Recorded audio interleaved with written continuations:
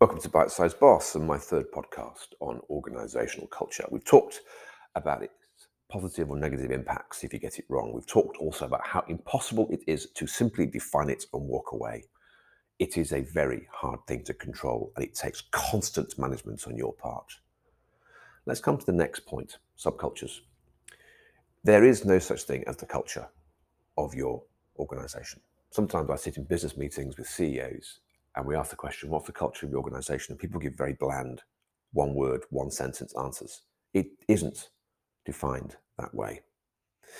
Your culture is about belief and conviction in the hearts of your people, whether they really want to work for you, give you the 110%, give you the excellence that you need to make your organization thrive. Not everyone believes to the same extent. Frankly, you cannot expect a uniform, consistent response from everybody. Not everybody will understand your organization the way you want them to understand it.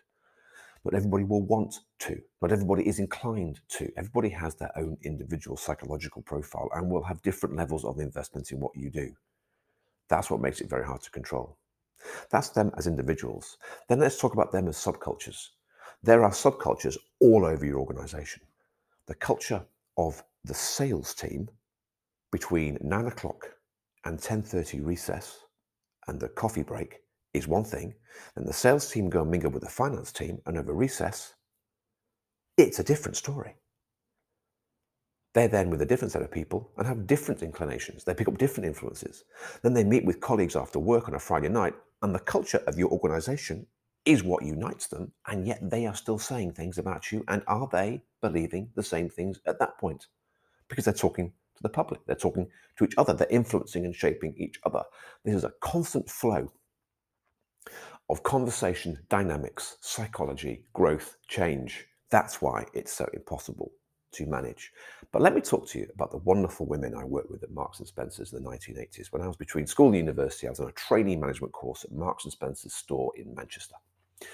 And I was privileged to work with supervisors and managers who were all women, who really shaped my thoughts about Marks and Sparks. And Marks and Spencer's had the absolute fabulous culture. Everybody believed in the organization. Every single person bought into the reputation and the quality and the excellence and the victories and superiority of Marks and Spencer's. They were a retail giant revered by everybody.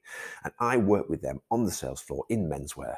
And they told me how to do sales and do things properly, to look smart, to believe in my organization. And you know what? I did. And then I got to recess.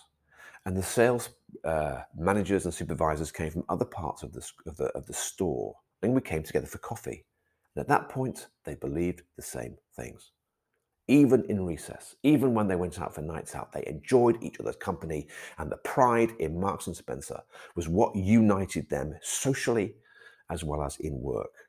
How do you get to that place where there is absolute pride and absolute joy and therefore absolute commitment and investment in your organization? How do you get there so that the value is added and that you not only bring the actual close to the budget, that previous analogy that I used, but your actual completely outperforms the budget.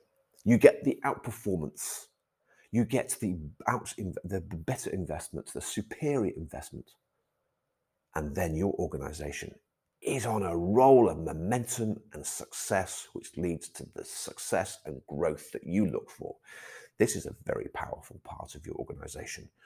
So take a few lessons from the wonderful women I work for, the managers and supervisors at Marks and Spencer's.